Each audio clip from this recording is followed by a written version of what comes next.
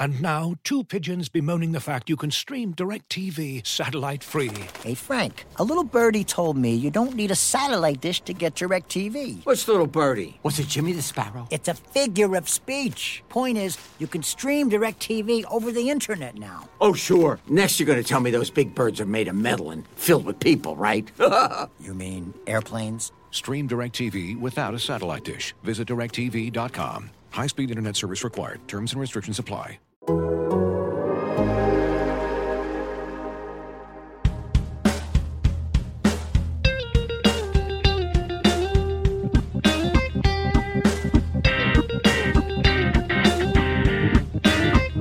Welcome to Rates and Barrels. It is Thursday, April 15th. Derek Van Riper here with Eno Saris.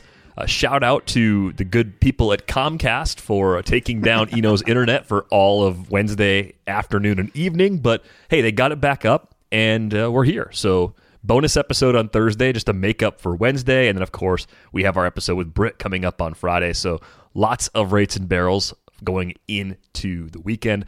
On this episode, we will discuss some pitchers who have shown new offerings early on this season and what we make of their new arsenals. We'll talk about some velocity drops and how concerned we should be depending on the magnitude of those drops. Had a bunch of specific questions about pitchers that came in through Twitter, so we'll answer questions about Ryan Yarbrough and Danny Duffy and Joey Lucchesi, and we'll take a look at plate discipline stabilization as it pertains to Jake Cronenworth as a result of a question that came in as well. So lots of questions to answer, lots of topics to get to. Let's start with the new pitches. You've put together a pitch change report, which at least is something that I can look at. I don't know if that's going to be public at any point, but it's interesting because tomorrow. Yeah, see, tomorrow, Friday. Everything's all coming together. There's some pretty interesting movers on this list. Some guys that are throwing a new pitch and throwing a new pitch a lot, which to me is a signal of confidence in a new offering. If you see a new pitch and it's being thrown 5% of the time in games, that might not hang around. That might not be a weapon all season long. But if you see a pitch that's being thrown 15, 20, 25, 30% of the time, that looks like a much more permanent sort of adjustment. We should start with Lance McCullers, who has been throwing a lot of sliders. And it's amazing. It's his most used pitch early on this season. Poor result on Wednesday against the Tigers. He mentioned not feeling particularly well. Obviously that there's a lot to that. It was after he, among other players, had been vaccinated for COVID. It's just one of those things where he was basically pitching with some discomfort. We don't really know what exactly it was entirely, but nevertheless, he didn't pitch all that well in that outing. And I think McCullers, he's pretty interesting for a lot of reasons. I think there's always been great stuff overall. There's always been the ability to get swings and misses. If you add a breaking ball that he's going to throw a lot, and if he could find a way to command it, that might unlock one more level from him as he tries to put together really a complete, healthy big league season for the first time in his career. Yeah. And I'm on Team Pfizer, baby. Got my first jab. Hoping that I don't have as bad side effects on the second jab as some people have gotten from the Moderna one. But I'm excited to see what happens with this pitch with Lance McCullers, because it's an inferior pitch when it comes to stuff and command, at least by the numbers that we've got so far. It's 89 command plus and 60 stuff plus. It's kind of interesting because his curveball is so excellent that, and it's like basically, I think, like a top 5 curveball in the game. By Stuff Plus, and it's because his curveball goes 84 miles an hour. Only one curveball really goes any faster, 2 if you count Dustin May, and it has more drop than the average curveball. So to throw something that goes like 85 and has it already looked like a power slider, And so this new pitch, which goes 87 and has about half the drop, I guess it's just going to be inferior. It's just not as good. And he doesn't command it at a league average rate. However, he's throwing a ton of them. And so if he does get the command up closer to league average, it would be one of his better commanded pitches. And I think that's the way forward for him. So I think it's kind of new toy syndrome where he's throwing it maybe too much right now. And at some point he'll settle down. I think for its worth, I think Tyler Glasnow, same situation. He's throwing another breaking ball, and the slider by command plus is 72 and by stuff plus is 80. So he's not commanding this new pitch very well, which is not a big surprise because it's a new pitch, right? And if you watch a Tyler Glasnow start, it's even harder. At least when you watch a McCullers start, you can tell the slider from the curveball. I don't know how much you've watched them both live, but if you watch a Tyler Glasnow start, try to pick out the sliders. It's very difficult. It's very difficult. Because he also, like McCullers, throws like an 83 mile an hour wicked drop curveball. And then his slider is like 86 or 87, you know? So it's like, okay, I guess that was harder. So I guess that was a slider. But in terms of movement, it's kind of hard to tell the difference. So both those guys, I think I'm going to say, adding a new pitch is good. It softens your third time through the order penalty. These are probably good things in the long run, but there's a little bit of shiny new toy syndrome in both situations where I think they're throwing it too much, and we're going to maybe settle down into something where they use the slider a little less often and becomes more of a weapon for them. Yeah, I was trying to get to the bottom of why McCullers added this pitch, given the strength of the curveball that you mentioned, and my best hypothesis right now is that if you look at his career splits, he's actually had a reverse platoon split as a right-handed pitcher. He's been better against lefties than he has been against righties during his big league career, and the slider's a pitch that he's going to throw mostly against righties. At least it's been the case so far this season. So maybe it's just a way of improving in that particular matchup that he's looking for, and who knows, maybe just the way the lineups have fallen his first couple times through the rotation, maybe that's also led to that usage being a bit higher than it will be against more balanced lineups going forward. Yeah, and that's not too surprising considering that, changeup is his other pitch. That has a reverse platoon split, obviously. That's a pitch that's better against someone who stands on the opposite side of the plate, in other words. And curveballs often have reverse platoon splits. It has something to do with the shape of the curveball. There's a really great piece out there by Max Marchi where he actually breaks curveballs down into like 3 or 4 different pitches. There's the roundhouse curve, the power curve, all these different kind of curveballs, and each of them has a different platoon split. So I forget exactly what the power curve is. I think it was the closest to neutral. So theoretically, it should be a pitch that he can use against both sides.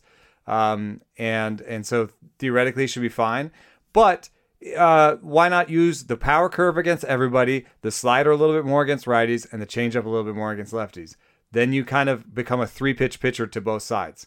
There are plenty of guys who are like that, and it's useful like that. There are definitely guys that just throw a certain amount of pitches to each side, to each kind of handedness of the batter. So I wouldn't say it's a bad thing. In any case, and I wouldn't say that I'm out on McCullers from the early results. I'm willing to give him that one game. The strikeouts are there. He's always had a trouble with command, so I can think he can still have trouble with command and get this walk rate down. And so, generally, I'm still bullish on. Is that the right way? Bullish means good, right? Bullish means you're in. Yeah. Bear means yes. I'm bullish. Bullish on McCullers. All right, let's talk about Eduardo Rodriguez, one of our most discussed pitchers over the lifespan of this podcast, increasing the usage of a slider that we saw from him just a little bit back in 2019. Also, other changes to his pitch mix, though, early on. Throwing more changeups than anything else, throwing more cutters than four-seamers. So a lot to unpack here with Erod. What do you make of the changes? I bolded all the names on this list that I'm going to write about for tomorrow.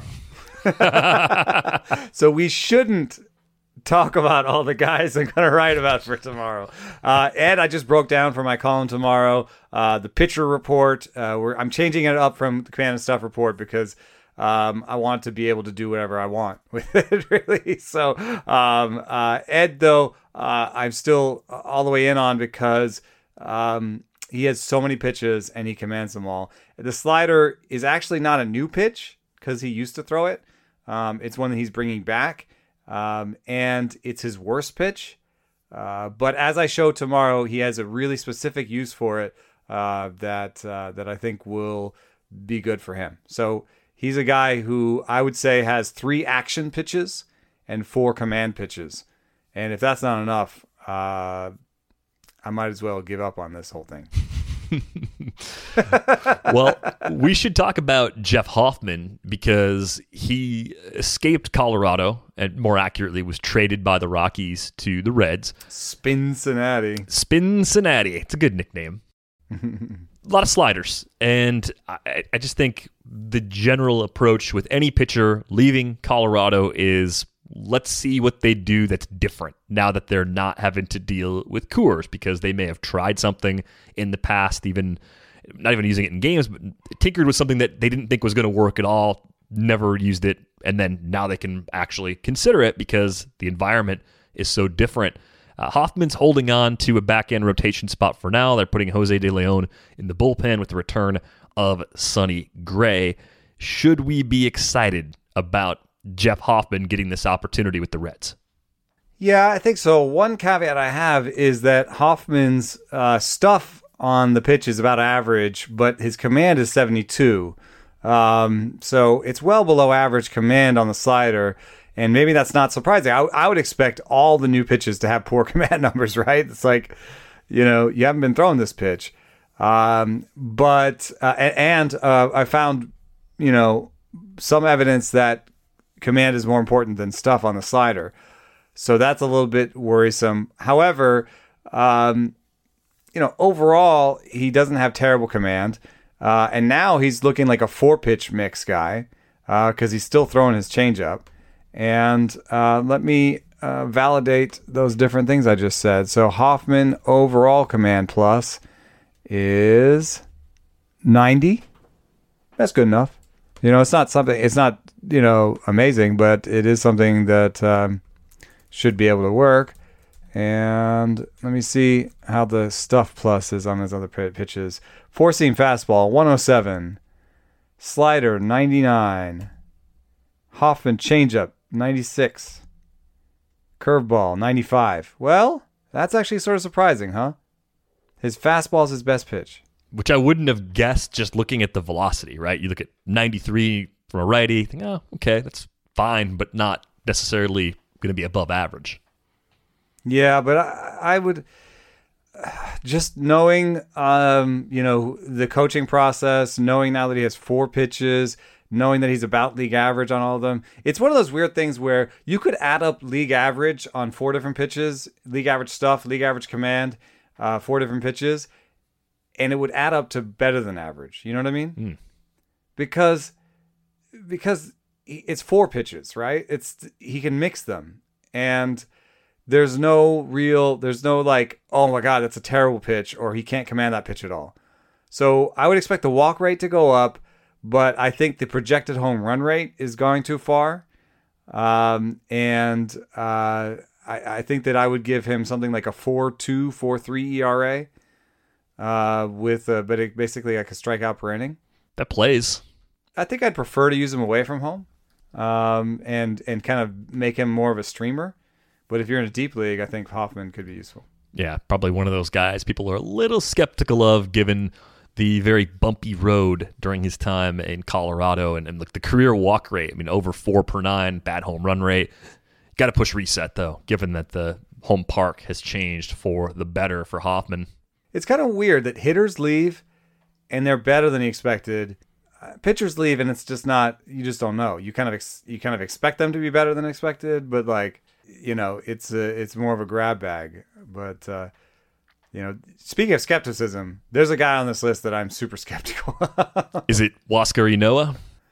It is Huascar Ynoa. So Huascar Ynoa, I was speaking about action pitches and command pitches, and this is one of the pieces of research I haven't yet done, which is that I think there's like a sort of a required number to be a starter. There's a required number of pitches you can command, and a required number of pitches you can get for a swinging strike, sort of action and command pitches. I think the number is probably 2 of each. maybe one pitch can count as two, right? Like it can be both an action and a command pitch. But I think you need two of each, because if you don't have two of each, what happens in a 3-0 count or a 3-1 count? Yeah. The same thing every time. The pitch you can command, right? And so in Ynoa's case, he has only one pitch that's above average on stuff and command. It's a slider. Yeah, I was going to say it has to be the slider. He's throwing it 45% of the time. His fastball is going faster, but it's still below average by stuff. And he's throwing the sinker, and the sinker has an 87 command plus and an 81 stuff plus. I just don't think either of those numbers is high enough to say, oh yeah, he's going to use it. And also, a sinker is not that far different from the four seam. Or I don't know, 87 command plus. That means that in 3-1 count, at some point, he's going to have to go slider, or, oh, he's throwing slider half the time. I got to go sinker here. And then he's just going to walk the guy. What's interesting to me, at least, is I look at the heat maps of where he's been throwing each of those pitches. He's doing a good job keeping the four-seamer up in the zone, and he's keeping the sinker down. So, I mean, again, depending on sequencing, maybe he's changing eye levels effectively, and that's helping make those pitches work. But it does seem like he's locating pretty well. Sliders down and away on righties, changeups down at the bottom of the zone. He's not living in parts of the strike zone where he's going to get hurt badly, and that gives me a little bit of encouragement here. It's weird because he's really young. He's not a prospect that's ever really crossed my mind before, in part because they've got guys like Bryce Wilson and Kyle Wright and even Ian Anderson prior to last season. Those guys were all clearly ahead of Ynoa. So he's sort of popped up out of nowhere, and I'm not willing to just throw him out there against anybody, but maybe there's a way for something like this to work, even in just like a spot start sort of role.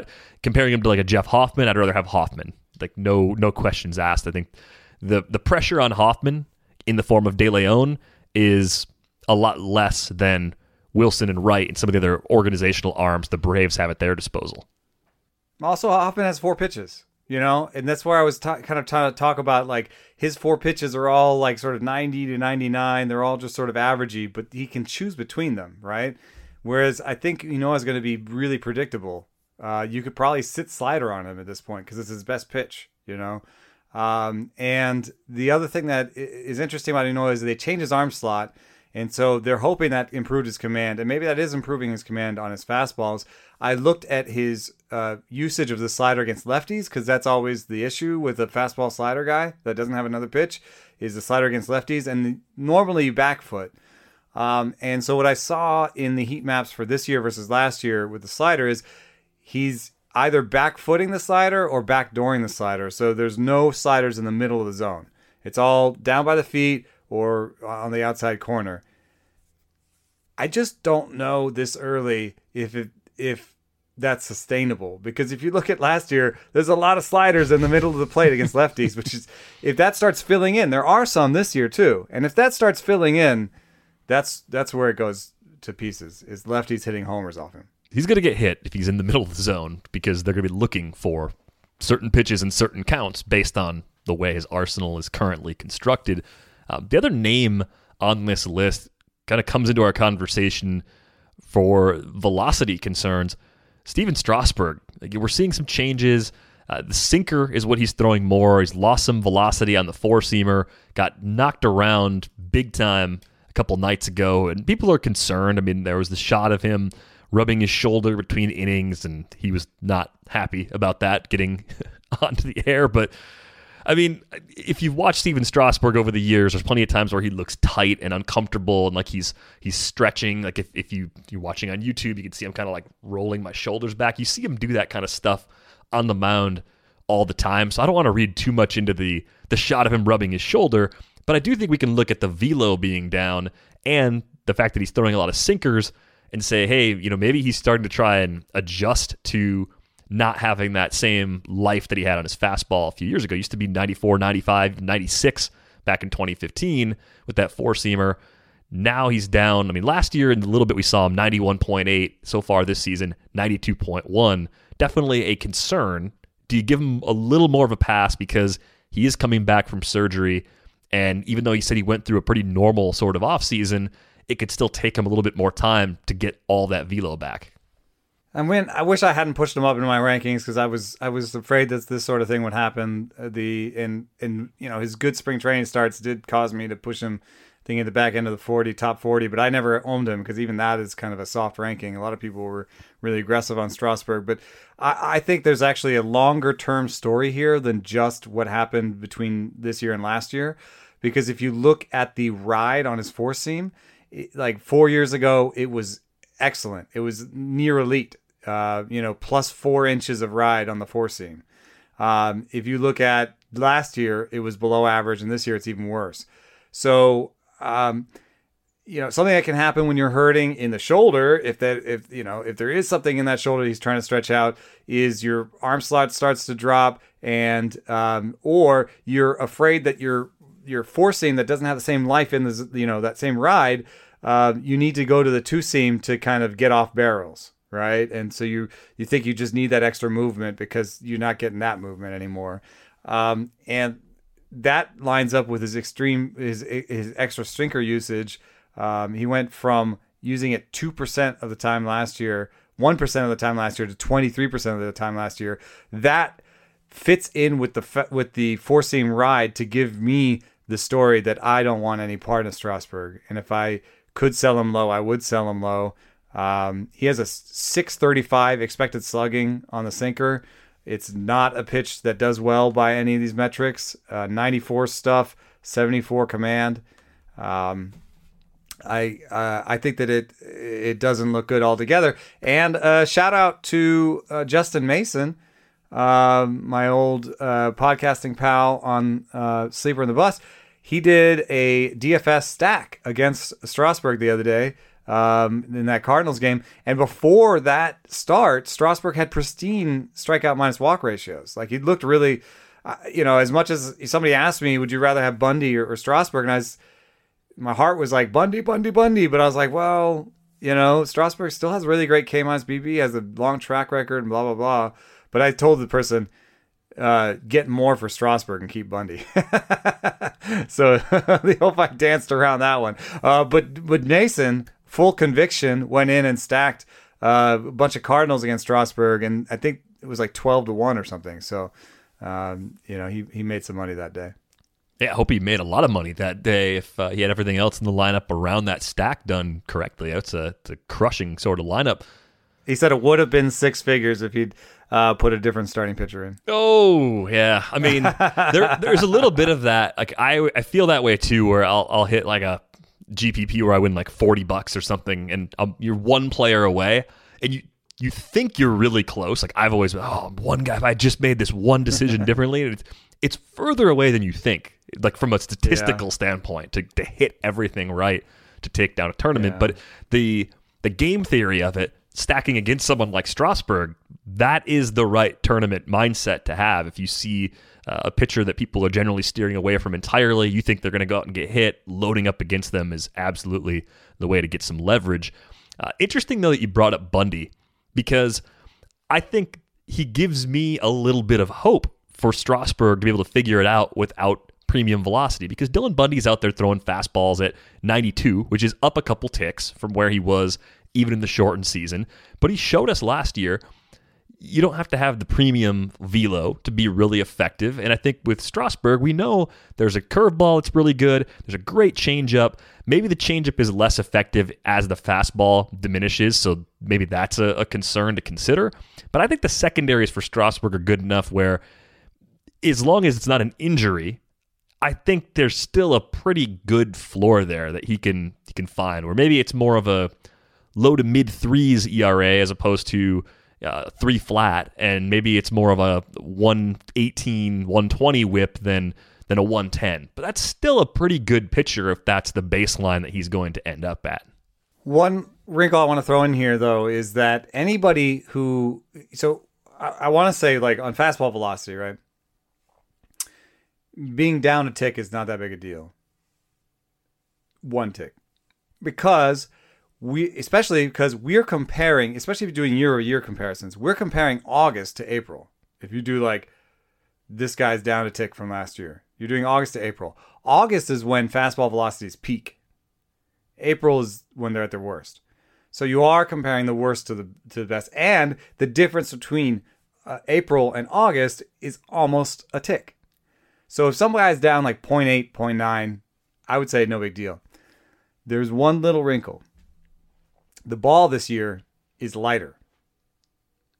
And for the first time, and you know, they in the press release they say it's down a 1/10 of a gram. No big deal, guys. No big deal.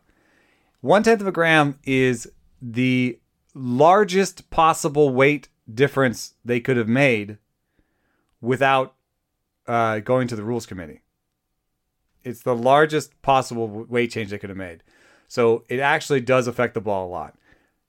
For the first time in, so 2019 average fastball velocity, 93.5. 2020 average fastball velocity, 93.5 in August. 2021 average fastball velocity, 93.9. This is the biggest jump in a long time. Let me see when the biggest jump since when. That seems pretty big. It's also even bigger considering this is April that we're looking at.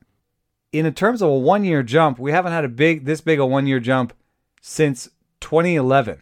So I think the lighter ball goes faster. And now that I think about it with Dylan Bundy, I wouldn't be surprised if Dylan Bundy didn't change a dang thing.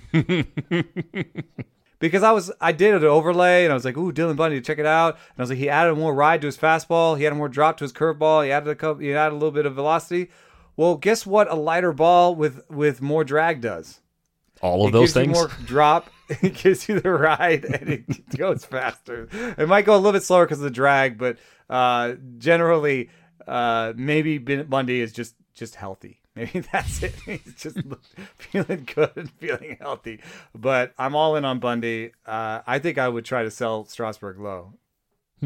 Interesting. Well, we're on slightly different pages, but I'm still a little bit optimistic as it pertains to Strasburg. Depending on what you can get, though, sure, shop them around. Always listen. Always consider different things that could lead you to some extra value. Thanks a lot for that question, Bill. I think what prompted Bill to ask the question was Jake Junis, among others. Glasnow was in his email. Junis is going to be in the piece on Friday, right? So we don't have to spoil that one right now. I'm excited about that. But also, generally, it's a great question because, our friend Jason Collette has a new pitch tracker that he does every year, and it's so long, right? Like it's like 40 pitches long. And that's because also he like throws people in who are like, I reshaped my cutter, and I'm throwing a splitter instead of a circle change or whatever, and so the list here and the cutoffs I said was they could not have thrown it more than 10% in the past, and they increased the usage of it by 10% at least, by 10 percentage points, right? There's only 20 pitchers like that. So there's only, by this sort of definition, there's only 20 new pitches in baseball this year. And honestly, the last 2 or 3, Charlie Morton's cutter, Jose Quintana's changeup, Jordan Montgomery's cutter, they threw those 7, 8, 9% of the time last year. Yeah. So it's really more like there's 15 new pitches in baseball this year. And then you'll see the list tomorrow. What's funny on top of that is a lot of these pitches aren't good.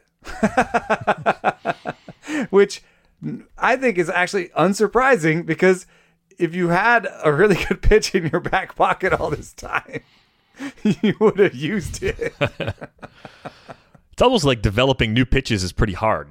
Even though it happens, it's pretty difficult to do it and to do it well enough where you feel good about throwing it and throwing it a lot. Yeah. So I tried to highlight the ones, and it can be good for command purposes or for stuff purposes, back to that action thing. But there were, 5 pitches. And it doesn't spoil it to say Junis's cutter is one of the better ones and one of the more impactful ones, I think, with a little bit of an asterisk. Well, and he's absolutely the kind of player that because he's been around for a few years and he's just sort of your on the waiver wire, off the waiver wire, stream him, cut him sort of player that it takes a little longer for the league to catch on to changes, the league being a fantasy league, not Major League Baseball.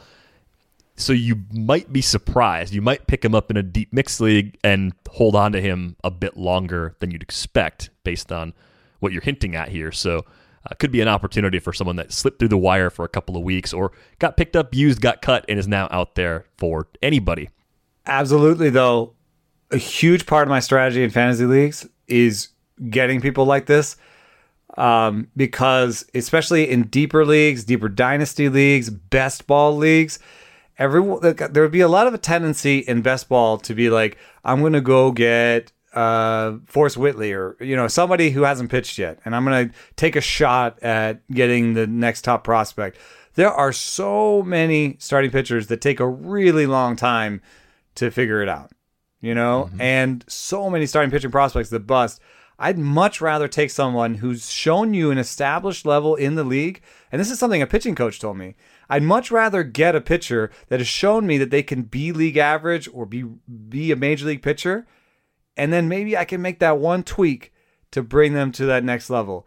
Because it's a lot hard if you give me somebody in A-ball. There's so many things I got to work on. We got to work on everything to get them there. But if you give me like a Jake Junis and I give him a cutter, bang, could be everything, right? I mean, I think Derek Johnson. I think that's Derek Johnson in a nutshell. He's one of the best pitching coaches in baseball. And what you do with Derek Johnson is you say, "Hey, can I get you like Gio Gonzalez and and Wade Miley and Jeff Hoffman." And Jeff Hoffman, just get you some guys, and then just you do it, So I kind of try to do that on my own in leagues. So deep leagues, deep dynasty leagues, people will be taking prospects, and I'll be taking old, interesting pitchers. I had a lot of, RIP, hopefully not Johnny Cueto, but I had a fair amount of shares of Johnny Cueto because I thought, good schedule.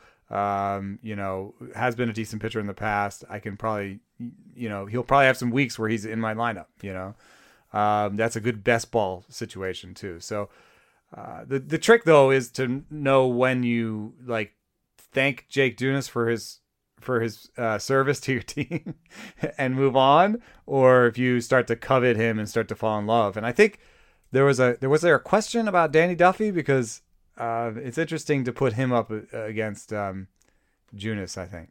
Yeah, Duffy, just kind of a general question. This came from Alaric on Twitter. What's up with Danny Duffy? It's early, but he looks rosterable, which it's just the perfect description of Danny Duffy when he's going well. It's like, oh yeah, well, we can use him for a little while. We can put him into our lineups. It seems like it's working. Yeah, and I think I might actually. I was expecting to say he's the guy that you thank for his service and move on, but there is one huge number that speaks for his viability going forward: 93.6. He has not averaged 93.6 since 2016. Jeez, yeah, that is a pretty big jump for him. Yeah. Up about a mile and a half per hour over his 2019 velo, and same for 2020. So yeah, that's a pretty significant jump. So I'm I don't know. Let me see. He's never been one to, command is not really his deal.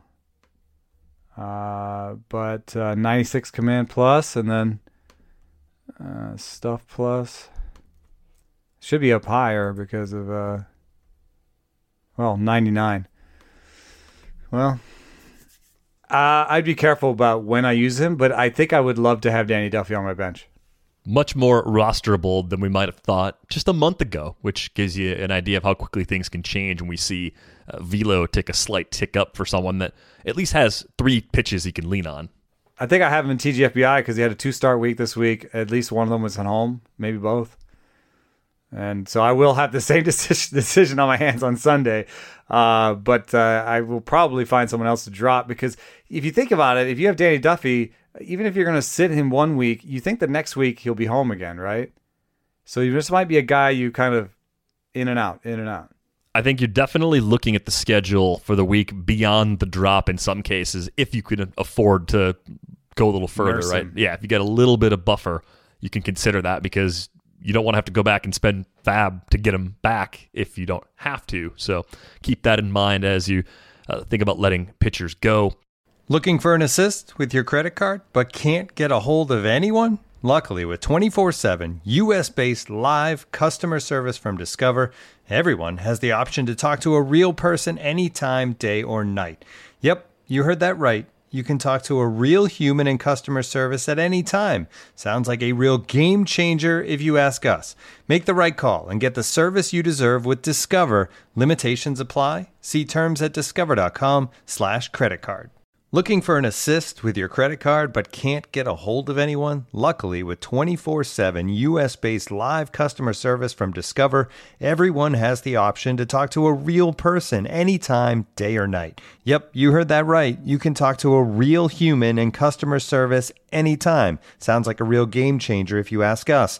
Make the right call and get the service you deserve with Discover. Limitations apply. See terms at discover.com/creditcard.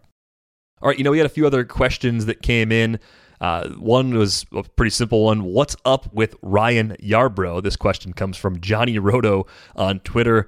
Yarbrough missed the layup this week. He had a great matchup against the Rangers, and he got hit. And I always operate with a little more flexibility, I guess I'll call it, in how I look at a pitcher like Yarbrough, where velo and top-end stuff isn't really something that you'd consider to be his strength. I think a bad team can hit a guy like Yarbrough on an off day. A bad team can hit any guy on an off day, but I think it's more likely to happen with a guy like Yarbrough. But I think a guy like that can more likely surprise us in a matchup at Yankee Stadium and go 6 scoreless on a day where we'd all be afraid on paper to actually use him in a matchup like that. But as you look at the underlying numbers, do you see anything alarming with Yarbrough? I mean, only the stuff that's always alarming. Because in terms of, at least in terms of stuff plus, he's at 103. I guess it is alarming to see that his command plus has dropped to 97. That is alarming because I think even though his stuff plus is 103, he is a kind of guy that needs command of all of his pitches. And the one thing I'll say is that Stats Perform says that you need 2 to 3 starts. So it could still be kind of early going for his command, and he could still get it going. The reason he is here, the reason he's here in the big leagues is his command. So that I have some hope will get better. The other thing that is alarming is that he's at 86 miles an hour. But that's the stuff that was always alarming because he was at 87 miles an hour last year. So, you kind of have to stomach that nausea when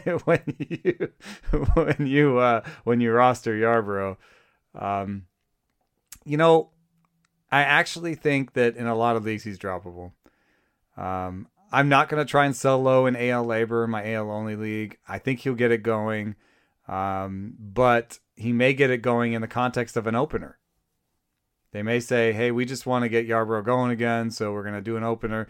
That may not mean much. Yarbrough got a lot of wins in the middle, but it may mean fewer innings. We'll see. I don't think that they have the ability to move on from Yarbrough.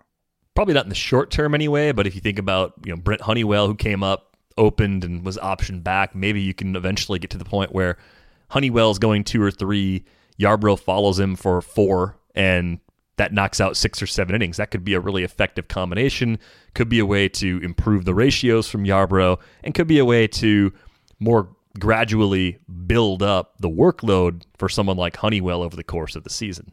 And it would be a hell of a tandem. I mean, Honey's like 97 with a crazy screwball, and then here comes Yarbrough soft tossing it at 86. Yeah, there's definitely things to worry about with Yarbrough. I'm not going to say there isn't. But there's the stuff that's always there to worry about, and then there's command. So I think if you were trying to make a decision, even in a deeper league or whatever, I would watch the command in the next start. Here's a would you rather for you. Would you go Yarbrough or Danny Duffy for the rest of the season? This question legitimately makes me wonder if ranking pitchers outside the top 50 is even worthwhile. Oh my God. You're right. Well, there's the projections like Yarbrough for about a 4.3 1.3, and Duffy for about a 4.5, 1.35. So projections say Yarbrough.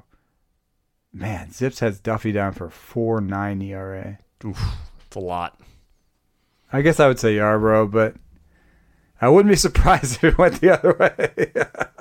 Man, that's a quick drop, though, for Yarbrough. I was pretty confident in him coming into the season. I'm not going to abandon ship quite yet, but I want to keep an eye on his command the next couple times out. I watched some of his first start. I think it was against the Marlins on opening weekend, and he looked like Ryan Yarbrough typically looks when he's good, so I think I came away maybe more encouraged than I should be, and now I'm just plowing right through the ugly results the last couple of times out.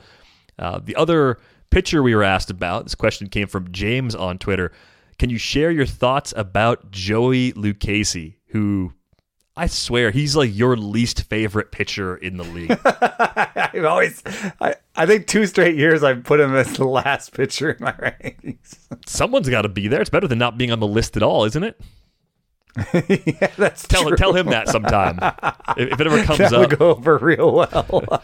I had you ranked 148th among starting pitchers, but look, there were like 1,000 people that play baseball and pitch that I didn't put on the list at all. Whoa, look at this. His command plus is up to 97. Okay, but you were just saying with Yarbrough, it takes about 2 to 3 starts at least. And is that 1 start for Joey? Joey has pitched in 1 game and it was only 2 innings. And I wonder, he's always had such an unusual delivery too.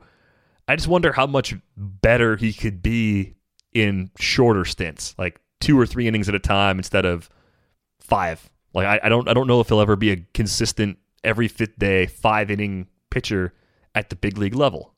No. Let's see. His curveball has a 71 stuff. His sinker, interesting, 115 stuff.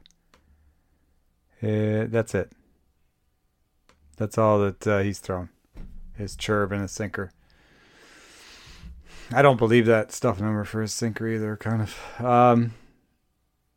I think you know who if he had better command, like this 97 command plus is really interesting because if he had that kind of command, it would be better if he was a little bit better. I think you could use him as like a Yusmeiro Petit.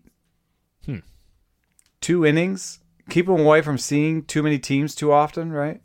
I like that as a way to kind of give him a 10-year big league career potentially. Like that's not bad. If that's what you are, like that's great. You've bounced around a few teams, maybe find the playoffs, win a World Series someday. Like there's good things that can happen with that. I will say that I got a pretty funny anecdote from somebody who said that they were trying to coach players on how to face Joey Lucchesi. And they said the hitters kept coming back and being like, what does he throw? Like, what was that? It kind of reminds me of like our discussion about Eliezer Hernandez off pod. And they had tried to be like, oh, he does this and does this and does this. And one of the hitters came back and said, I got it. I know how to prepare for him. Next time I stand up, I know what I'm going to think of. All he does is throw a crappy sinker and a crappy slider. That's all I got to think. And the next time the guy went up, he hit a homer. Yeah. He's like, don't worry about the release point. Don't worry about the funky this or that. Don't worry about like what he calls it, if it's a churve or a change. Don't think about any of that. Just look at what he throws and hit it. So I do think that there's a lot of deception born of that weird herky-jerky delivery over the top. I think it was smart for the Mets to take him from the West to the East, and just be like, hey, a lot of these batters have never seen Joey Lucchesi. So let's just use him for a year or two. Nobody's going to hand him like a 6-year, deal. So I still think this kind of comes back to some of the things we talked about with the Cubs and what they're doing with low velocity starters. I know Lucchesi doesn't have as deep of an arsenal as some of those starters in Chicago do, but our ideas of what good stuff looks like are, they're a little narrow sometimes. And I think Eliezer Hernandez, just to bring our off-air conversation in, he's so unusual that you need to see it a couple times before you could even have a good game plan for it. And maybe the league solves it eventually. But terrible. It looks so terrible on paper, but it so doesn't look like bad. anything else anyone else is doing. And maybe that works. Maybe being different is another way to just get hitters out. And I think about that with Brent Suter all the time, just watching as many Brewers games as I do. You look at Suter and it's kind of like gets the ball, throws ball, gets ball, throws ball. And it's not fast. It doesn't even look that deceptive, but it generally works pretty well unless he misses his spot very badly. Maybe there is something like that to guys like Lucchesi as well, where we have this group of pitchers that definitely not good enough to start and go 5+, not going to be your 7th, 8th, 9th inning lockdown sort of guy, but can come in and just be the bridge between those starters and those lockdown relievers. Like, you have your A relievers and your B relievers. Well, maybe this is the kind of guy that can be the B reliever who sometimes keeps you in the game to get to the A relievers, right? Like, that could be pretty useful. Yeah, I mean, Petit's made a career out of it, and he's been the glue in Oakland for a while. So yeah, I think it is good, but I think that in the context of like a third time through the order or a starter you want to go deep into the games to get wins, or a starter that you want to bet on long term in Dynasty or in real life when you're trying to build a team, I think that I would lean a little bit more towards a guy who can get outs without the deception. Because I feel like deception is like, let's say you have Joey Lucchesi, right? And you're in the NL East and you use him all year and he's got like a 3.2 ERA and he's been really huge for you.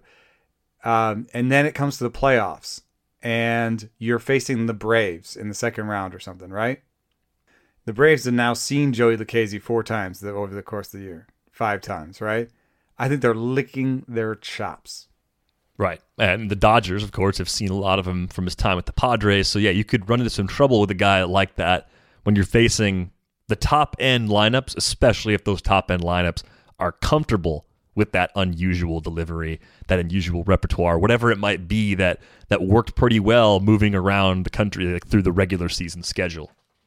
And there's also now an increased use of VR in the dugout.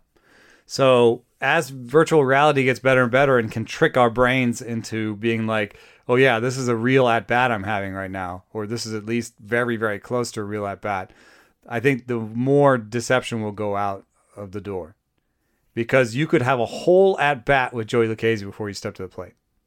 You'd be like, oh yeah, I got that release point. I know where it is. Fun from just a real like professional baseball standpoint. Oh, I can get looks at this guy without actually being in the box against him. That part's cool.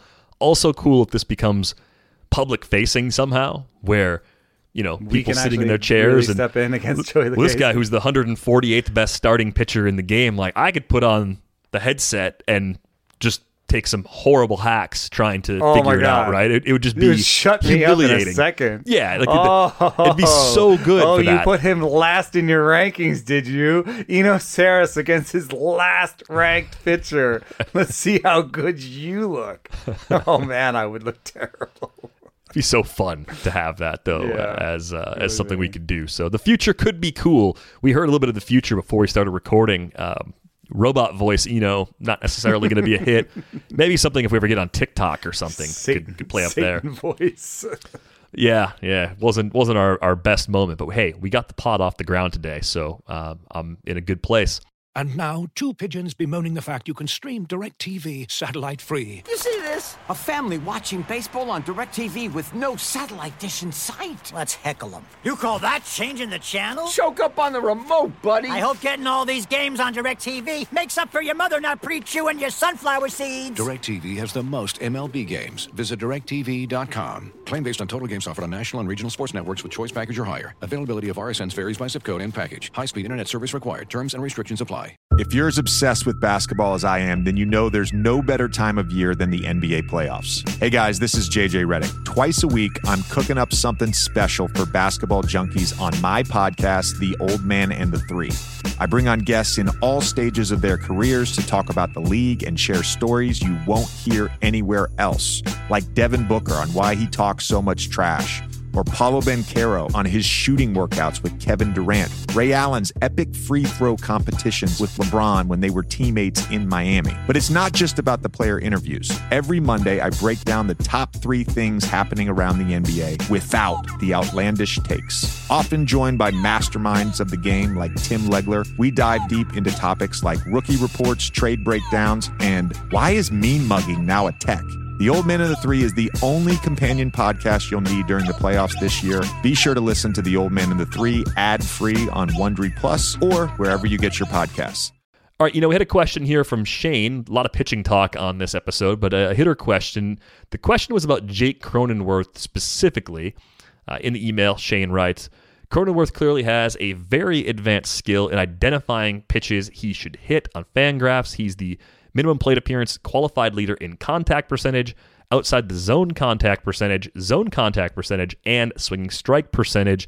Looking at his StatCast numbers, he's yet to whiff on a fastball this season, and he's actually seen the most fastballs out of any player at the time of this writing. So the question here, and he also points out, the overall exit velocity has gone down since the shortened season, but his exit velocity on fastballs has actually gone up. So he appears to be seeing the zone so well, he can lay off secondary pitches and wait to square up fastballs. The question is, what is this actually worth? You look at some of the other numbers, launch angles haven't been great, but a pretty good max EV last year at 110 miles per hour. Is there any reason to believe he could develop more power to his approach, a la DJ LeMahieu, comparing like 2016 to what he's done with the Yankees? Or is Cronenworth always going to be a guy who's average and OBP first because that's all that matters in real-life baseball? So, good question here from Shane. What do you make of what we're seeing from Cronenworth in terms of his plate skills? Well, I mean, you have to separate fantasy and real-life value, first of all. Because a guy with a 404 OBP and even a projected 340 OBP is going to be super valuable to a team no matter what. But one of the people I thought of, strangely, was Jed Lowry. 'Cause I've been thinking a fair amount about him. I've got, hopefully, would be a big story coming up soon. But I also have been thinking about him because he does not have great athleticism. Just in general or at his age? Yeah, right. Either. I don't think he started. I mean, he didn't start with. I mean, he's more athletic than I am. But just in terms of when we talk about hitting, he says, I have to control the zone.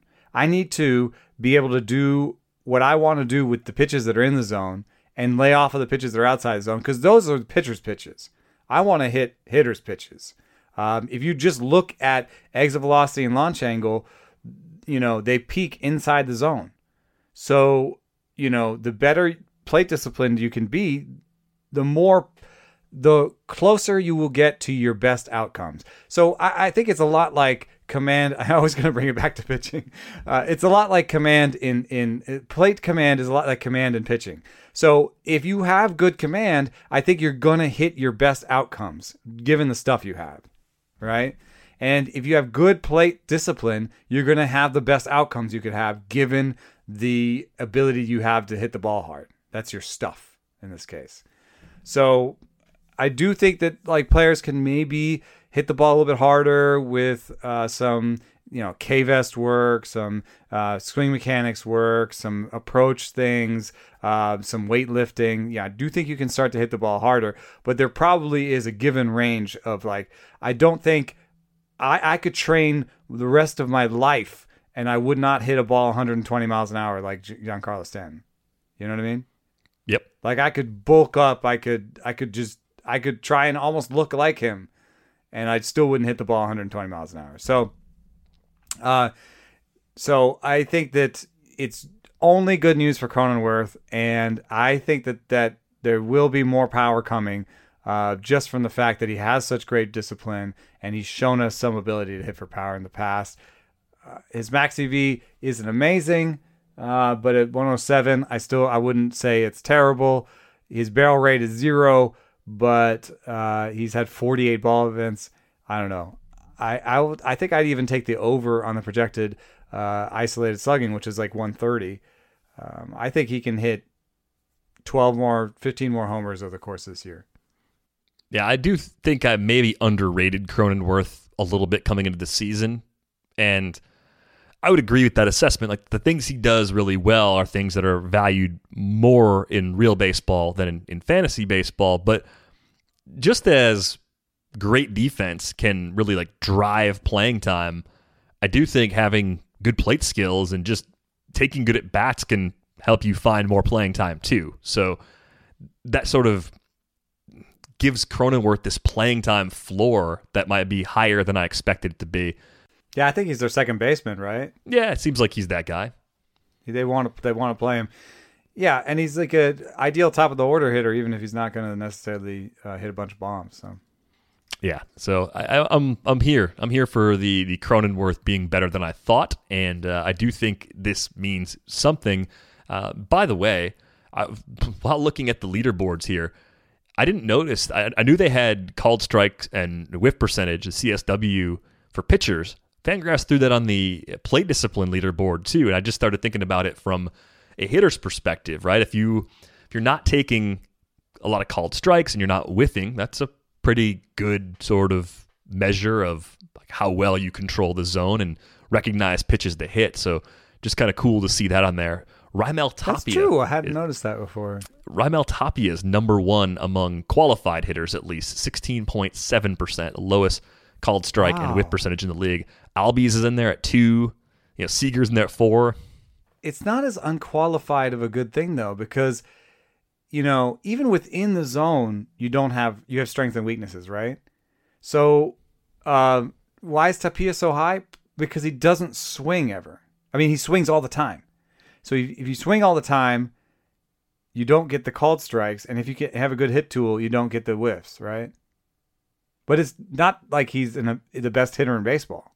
No, yeah, it's just it's just a stat that I'd never even thought about applying it to hitters before. So I'm kind of perplexed seeing it on a leaderboard that way. And it's not like just because I only bring up that example because I bring up that point because it's hard to know exactly how to use it.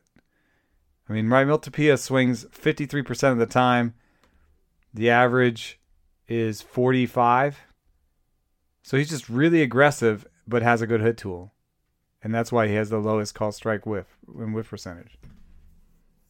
I'm not sure what to do with that. Maybe it could be a good hit tool proxy.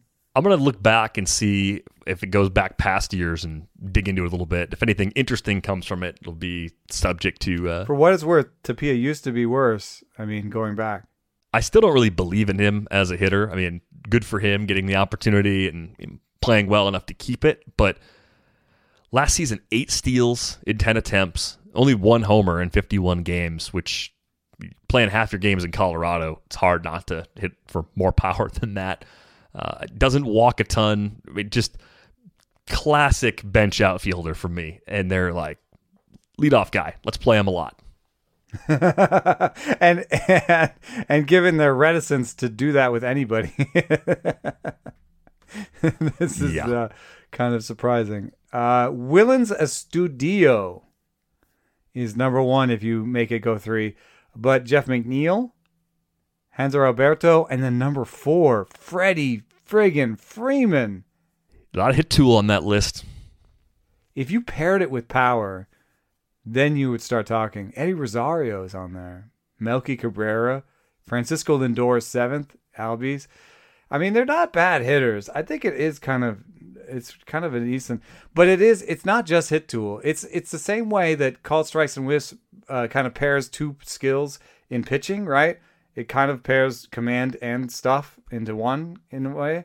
Called strikes and whiff for hitters, it pairs plate discipline with hit tool. Mm-hmm. a nice Frankenstein stat. We'll see what it might mean on the hitting side, though, as we consider it through. Consider it longer, I guess. Look at players multiple years. Kind of. I mean, it's not. I guess at the very least, not bad to be on a leaderboard with this, right? I mean, I wouldn't say it's like, oh, you're too passive. Let's see. The worst players on this are Hanser Alberto, who, I mean, Eduardo Nunez, D. Gordon. So there has to be the kind of a minimum level of power, and that's going to be the question for Tapia, right?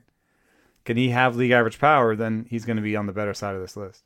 Well, if you flip it and look at I got a 3-year leaderboard going now, going back to 2019, and if you flip it to go to the other end, guys who are bad in this regard. Let's see, John Ryan Murphy, Keon Broxton, Joe Adell. I mean, that was his debut. Bobby Dahlbeck, Chris Davis in Baltimore, Chris Owings, Evan White. Yep. A lot of guys that have fallen quickly out of playing time opportunities that they had. I mean, I wouldn't look at Adell. Kyle Lewis, Tyler O'Neill, Sam Hilliard. Oh no. Yeah. What if it's a better warning sign than Hira? A sign of a player that we'd be like really, really into for being good in this metric? It's a graveyard almost. Well, on that happy note. One last pitch. Old Irving Brewery, Chicago. Everyone seems to love it. It might be running out soon. Go get EFIS. EFIS is on sale now at Old Irving Brewery at the Brew Pub in Chicago. I'm going to get mine in the mail very soon. And I think I'll enjoy it. Apparently, even other brewers have come by to try it because they enjoy it. So the whole idea was 5%, but bodied and with some body and some really pungent tropical aroma. So, yay! Congrats again on that release. Yeah, I've heard good things from a few people we know that've had a chance to try it too, and debating just taking a quick road trip down there to pick up a few and just driving back. It's probably about 2 hours and 15 minutes each way. So, well, let's see when I get mine. If they overnighted it to me, then maybe I get it to there tomorrow. Maybe I can overnight you one. It'll have crossed the country. I'll see if a Chicago friend can hook me up if I can't get down there on my own. But you're right, get there soon if you'd like to get some because it'll run out pretty fast. As we mentioned earlier, Eno's got a great piece coming up on Friday. If you don't have a subscription to The Athletic already, theathletic.com/rates and barrels will get you in at $3.99 a month to start. On Twitter, he's at Eno Saris. I am at Derek Van Riper. You can always email us, ratesandbarrels@theathletic.com. That is going to wrap up this episode of Rates and Barrels. We are back with you on Friday. Thanks for listening.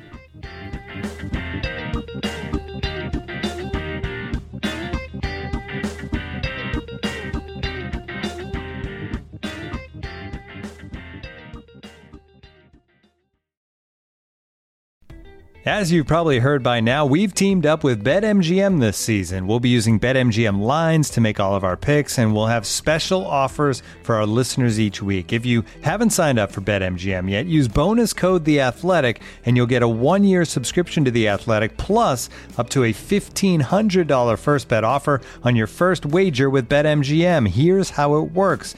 Download the BetMGM app and sign up using bonus code THEATHLETIC. Make your first deposit of at least $10. Place your first bet on any game and claim your voucher for a 1-year subscription to The Athletic. See BetMGM.com for terms. U.S. promotional offers not available in D.C., Mississippi, New York, Nevada, Ontario, or Puerto Rico. Gambling problem? Call 1-800-GAMBLER. Available in the U.S. Call 877-8-HOPE-NY or text HOPE-NY 467-369 in New York. Call 1-800-NEXT-STEP in Arizona. 1-800-327-5050 in Massachusetts. 1-800-BETS-OFF in Iowa. 1-800-270-7117 for confidential help in Michigan. 1-800-981-0023 in Puerto Rico. First bet offer for new customers only in partnership with Kansas Crossing Casino and Hotel. Don't forget, if you haven't signed up for BetMGM yet, use bonus code THEATHLETIC and you'll get a 1-year subscription to The Athletic, plus up to a $1,500 first bet offer on your first wager.